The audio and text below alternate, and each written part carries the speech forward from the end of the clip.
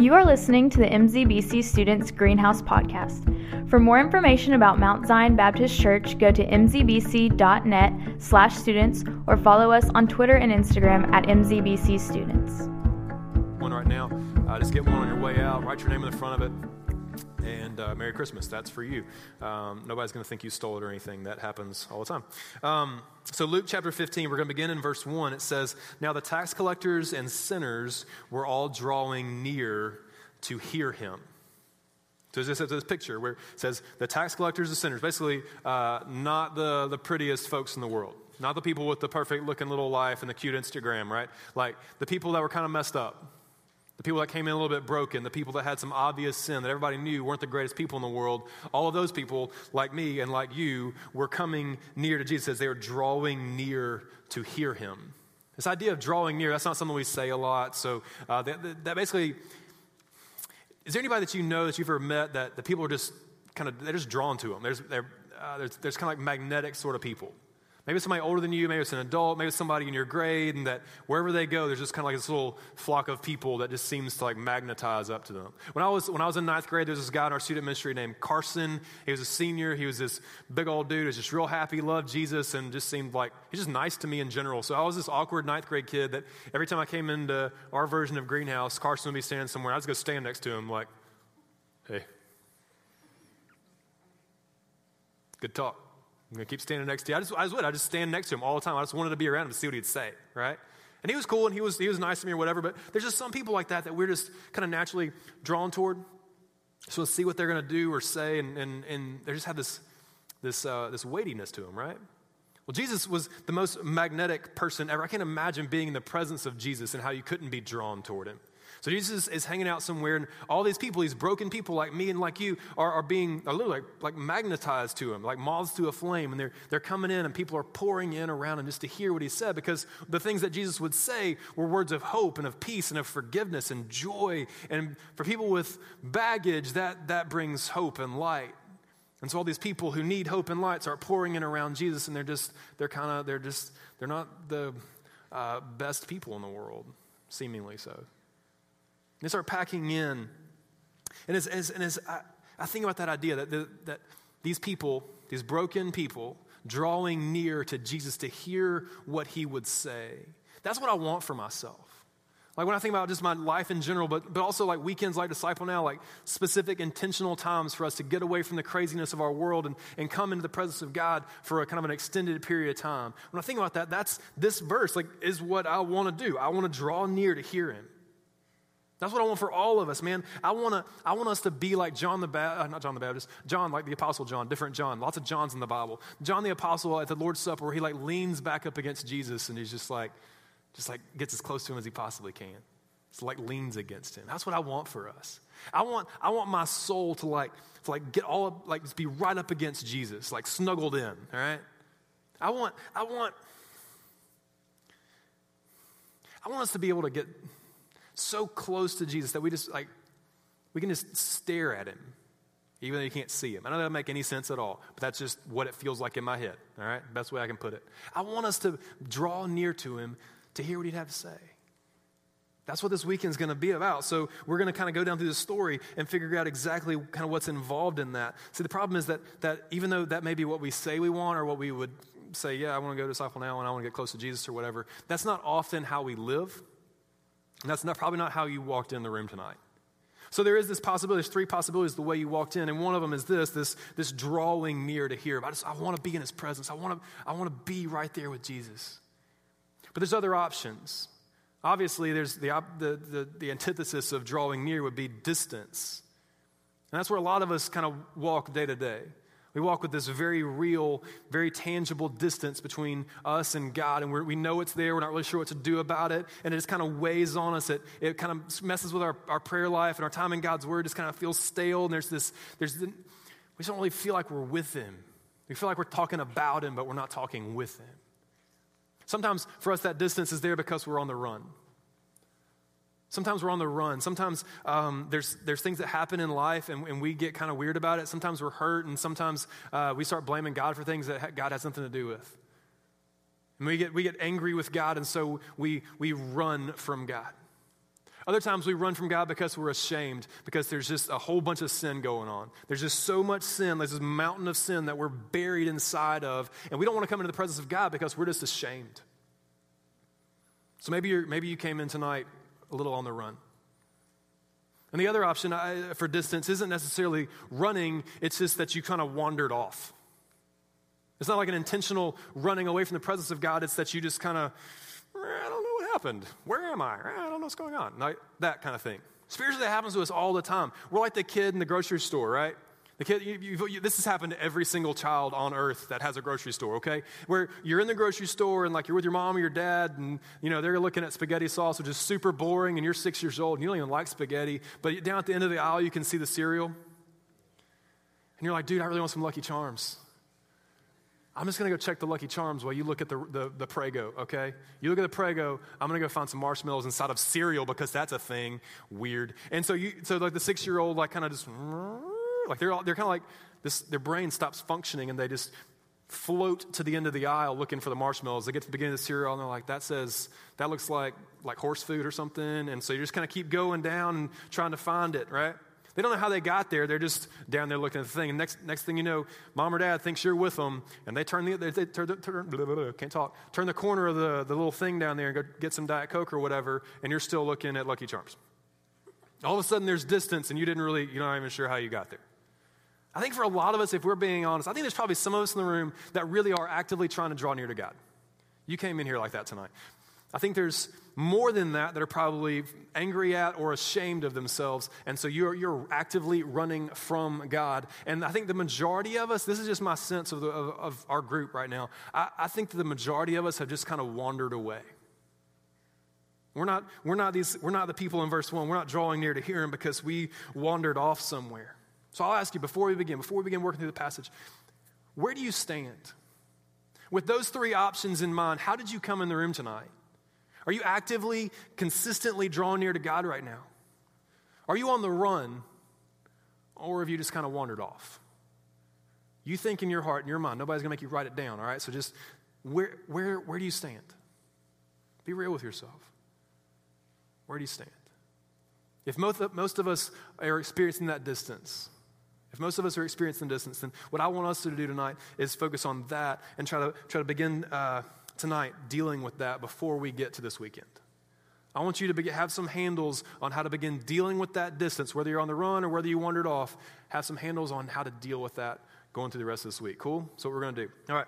So in verse 2, the story continues. It says, basically we covered this, that tax collectors and sinners are all drawing near to hear Jesus. Jesus is surrounded by all the messed up people. And then it says in verse 2, and the Pharisees and the scribes, they grumbled, saying, this guy receives sinners and eats with them. Basically what they're fussing about is that Jesus is supposed to be this like religious leader.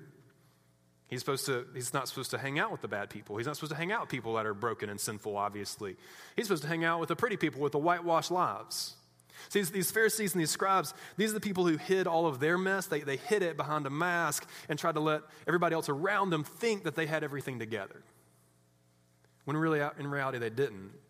They just tried to hide their sin. Their sin was internal, and the people that are hanging out with Jesus, their sins weren't on their sleeves. And the people who are wearing the mask look at the people who aren't and say, hey, you shouldn't be hanging out with them. They're harsh, they're angry, they're just kind of awful. Jesus didn't have a lot of patience for those folks. Some of you have come from maybe different churches or different backgrounds or whatever, and you've been hurt by people like this. People who like to wear a mask over their sin and call you out on yours. Who are harsh and who are basically just awful to people whose sin is just more visible than their own. And I'll say tonight, if you're mad at the church or you're mad at God because some jerk was a jerk, then, dude, I'm sorry. I'm sorry that happened to you. I'm sorry that somebody that called themselves a quote-unquote Christian would be harsh over somebody else's sin that's just more visible than theirs. But that's what these people were like. Jesus didn't have a lot of patience with that, and he loved putting them in their place.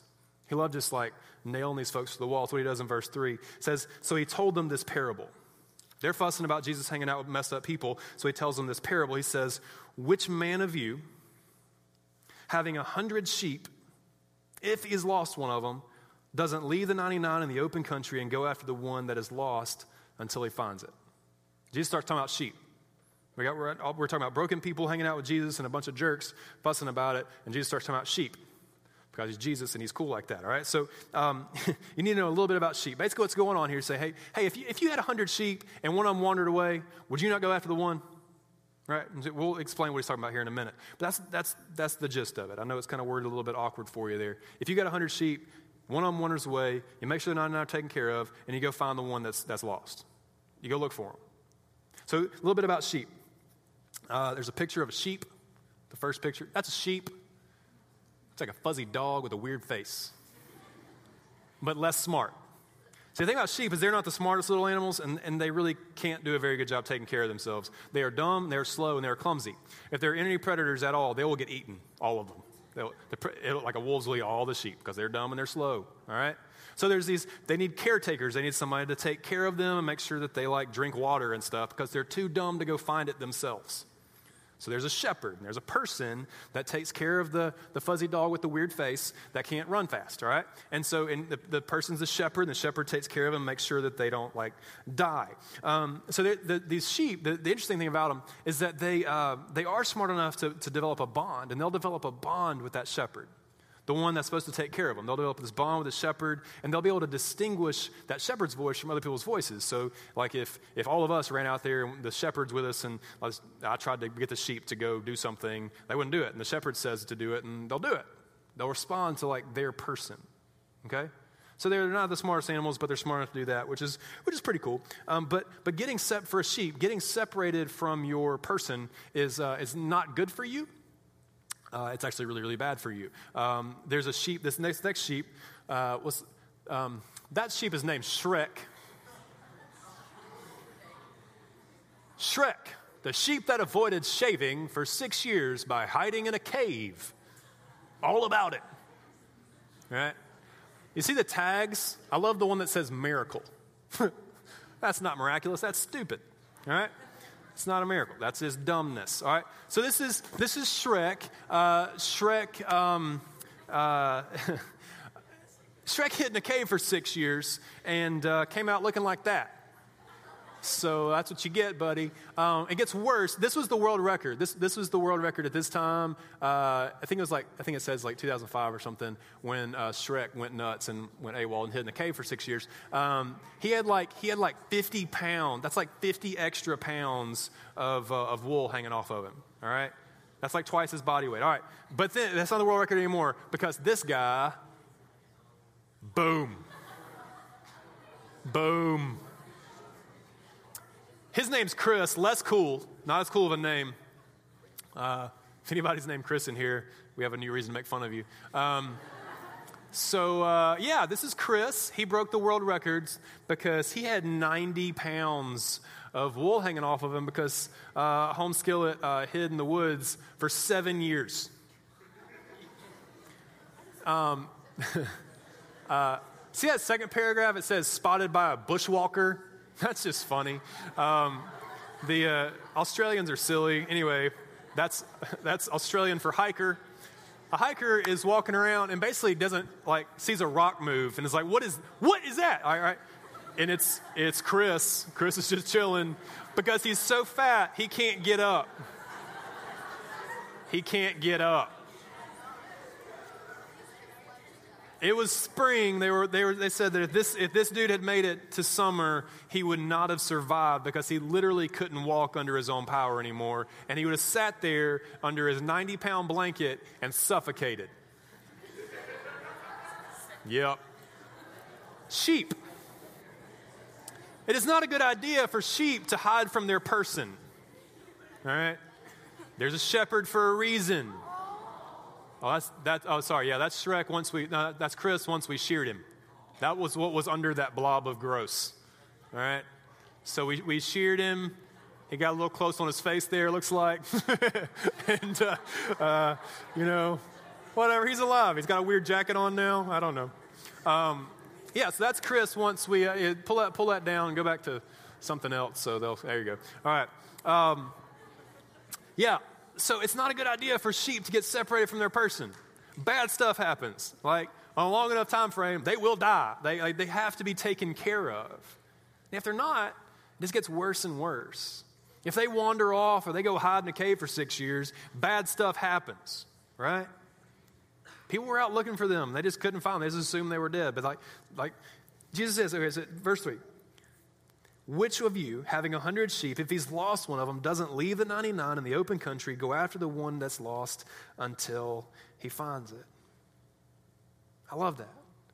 I love that when we wander away, or even when we run away, that Jesus says that, well, he's basically having an analogy here that says that he comes for us.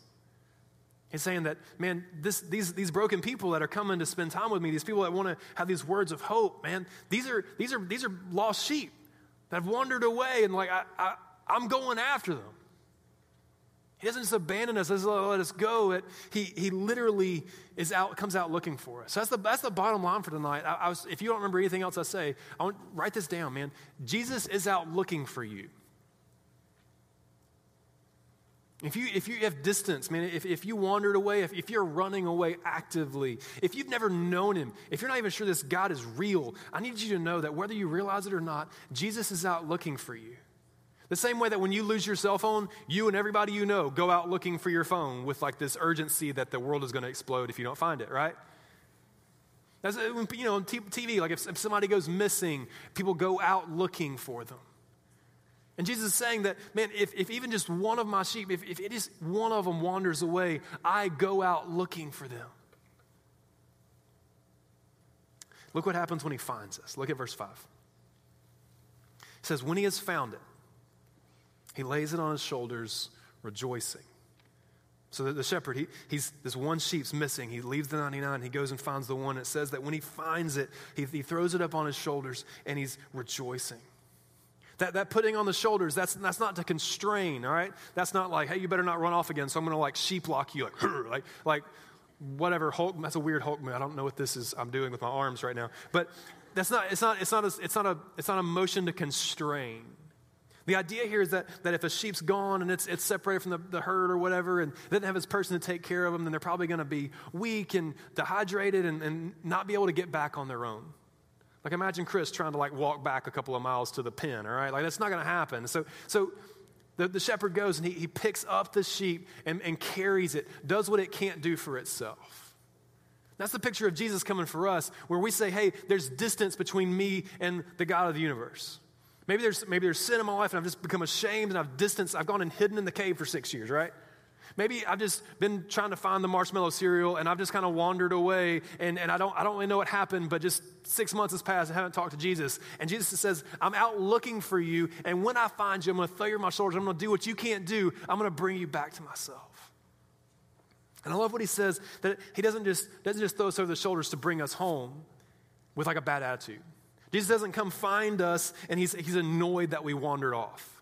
Jesus doesn't come find us angry or frustrated at the trouble we've caused. It says that when he finds us, he brings us to himself rejoicing.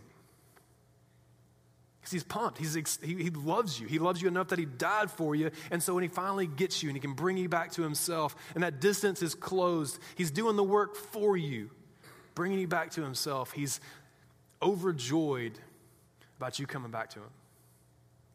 Overjoyed about you coming back. And the party doesn't stop there. It doesn't just stop with Jesus. It continues on in verse 6. It says, so the shepherd, when he comes home, he calls together his friends and his neighbors, saying to them, rejoice for me, for I found my sheep that was lost. And he shuts off the analogy in verse 7. He says, just so, I tell you, there will be more joy in heaven over one sinner who repents or turns away from their sin than over 99, quote-unquote, righteous persons who need no repentance. God loves to see his children draw near. Out of their wandering, out of their running, out of their distance, he loves seeing us come back to him. And it says that heaven literally throws a party over that. What would a heaven party look like? I have no conception of what that would be, but if there's like angels pumped about me turning from my sin and you turning from your sin, then I'm pretty sure it's good. I mean, it's probably not a bad party because it's just like God's idea and stuff. And so this says over one sinner who repents. Every one of us are sinners, man. All of us do stuff that's wrong, that breaks the heart of God, and that's just wrong. That's just flat wrong. We are sinners, every single one of us. It says that when one sinner repents, what repent means, it's a biblical word that means turns away. So when one of us turns away from our old way of life and starts walking after God instead of walking after our own way, heaven throws a party. That's the gist of it. So for people who, if you don't know Jesus right now, you haven't asked him to be your Savior, that's okay. So the way this would work for you, when you trust Jesus with your life, when you come to a point where you know that the God of the universe is real, that he actually did send his son, Jesus, who walked the earth here and died on a cross, not just because he got caught, but intentionally. That he died on that cross to take your punishment. That was your punishment for your sin, and he died where you would have died. That was your place, and he got up there for you and for me to take our sin away. And when you trust in that gift, trust in what he did for you, and allow him to forgive you and wipe you clean, there's a party in heaven over that. But for those of us who are Christians, maybe you've been a Christian a long, long time, and what does this look like for us? For us, this is a continual process of us turning away from that sin that's still inside of us, that brokenness that's still in there. You know it's in there, man. Like, those of us in the room who are Christians, and which we can try as hard as we can to live the way God wants to, as hard as we can, but it just doesn't work. We're still sinful people, but we're forgiven sinful people. And so we turn away from our sin and we follow after God. It says that Jesus rejoices over that. You know that kid looking for the Lucky Charms?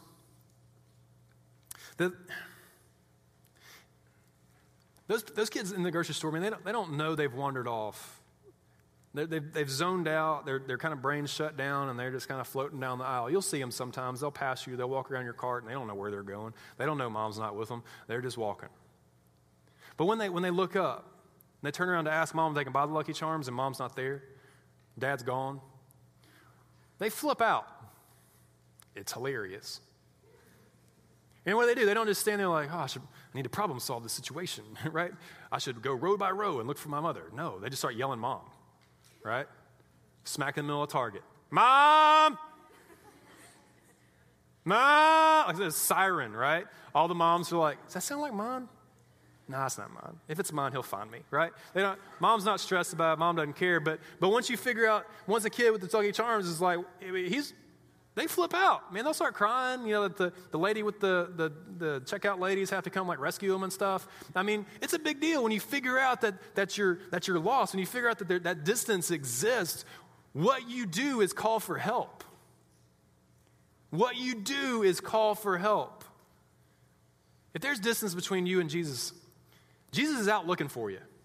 He's out looking for you. And your job, when you figure out that distance exists, is to call out to him for help. Because you can't bridge that distance on your own. Only he can do that. Allow him to come to pick you up, to put you on his shoulders and take you home. And heaven will rejoice over you turning from your sin and coming back to God. Some of you have a lot of distance between you and him. A lot of us in the room, all of us in the room, have areas of our lives where there's distance. And I want us to begin doing something about it tonight. So I want to ask you a question. The sheep that hid in the cave for 6 years, I'm not sure that sheep actually wanted to be found. I think he liked his distance. So a very honest question here, which can go either way for you. Do you want to be found? Do you want Jesus to be out looking for you? Do you want to be brought back? If the answer is no, we got some other stuff to talk about. But if the answer is yes, man, cry out for help. It's just that easy. He's out looking for you already. Just allow him to bring you home. So my challenge is to just do that, is to call for help, to ask him to come find you, to pick you up and bring you back to himself. If you're going to Disciple Now, here's how that specifically works out for you. My prayer is that you would consistently do that, consistently ask Jesus to bridge that distance between you and him. That you would do your part and you'd ask Jesus to help you do it, that you would be working on that distance, whatever the reason it's there for, that you'd be working on that from now until you get to this weekend. So we can already have that over with and we can move forward once we get there. But if you're not going to Disciple Now, We do these retreats and we do these kind of events like this to allow you to have a moment where you're just kind of separated from the craziness of your normal life and you can have a moment to focus on your relationship with Jesus. That's why we do these extended kind of things so that you can have this we can clear off a space and you can focus on your relationship with God. But there's nothing magical about that. There's nothing like magical about Disciple Now or something where like Jesus shows up bigger than he can in your bedroom if you're spending time with your Bible. God is God. He's everywhere. And if you would just take some time, and if we take time to just spend time with him, to come into his presence, to spend time with him in prayer, to spend time with him while we're looking into God's word, and then he's there. So if you got a soccer tournament and you're going to be in, I don't know, Memphis or somewhere terrible, like, that's okay. So my prayer for you is the same thing. If there's distance between you and God right now, that you would work this week to bridge that distance. And when it comes this weekend, that you would intentionally call out time for yourself to spend time with God in a real, meaningful way. I don't mean 3 minutes. I mean like hours. Take care of yourself. Do what you got to do. Don't be that sheep. Stay close to the shepherd. I want you to have a chance to begin tonight. I think a lot of times we come out of Greenhouse with application stuff and things I want you to do, and you kind of forget about it as soon as the music plays and Greenhouse is over. So tonight we're going to give you a chance to start now. So in just a second, I'm going to pray, and you guys are going to be dismissed, and you're going to have like 5 minutes to work. And at 7:30, we're going to be done. And so there's on this, like these windows, like 1, 2, 3, 4, not the first or second window. There's pens and there's some pieces of paper, like real thick paper. And it just has 2 questions on it. One's about your goals for the weekend for Disciple Now, if you want to be a part of the Disciple Now. If you're not going to be part of Disciple Now, what's your goal for the weekend? How are you going to invest in your relationship with God this weekend? The second part is going to lead you to just write down a prayer. And so that paper is for you, so you're going to do that. You're going to have 5 minutes to work, and then you're going to fold that up, and you're going to keep that with you. You're not going to write your name on it in case you lose it, because that's weird, and nobody needs to know about that with you and Jesus, okay? So fold that up, keep that with you, and at 7:30, I'm going to lead us out here. So let me pray for you. Then you get up, grab a pen, grab paper, find some space as much as you can in the room, and you'll work until it's go time, all right? Let me pray. Father, I think if we're being honest, probably all of us would have to say that, yeah, there's some distance between ourselves and you. But God, we don't want that to be so. I hope that if almost all, if not all of us in the room, want to be found. So God, we just simply ask for your help. We ask for you to come find us, to draw us back to yourself, to wipe us clean, and help us live in a way that honors and glorifies you. In your son's name we pray. Amen.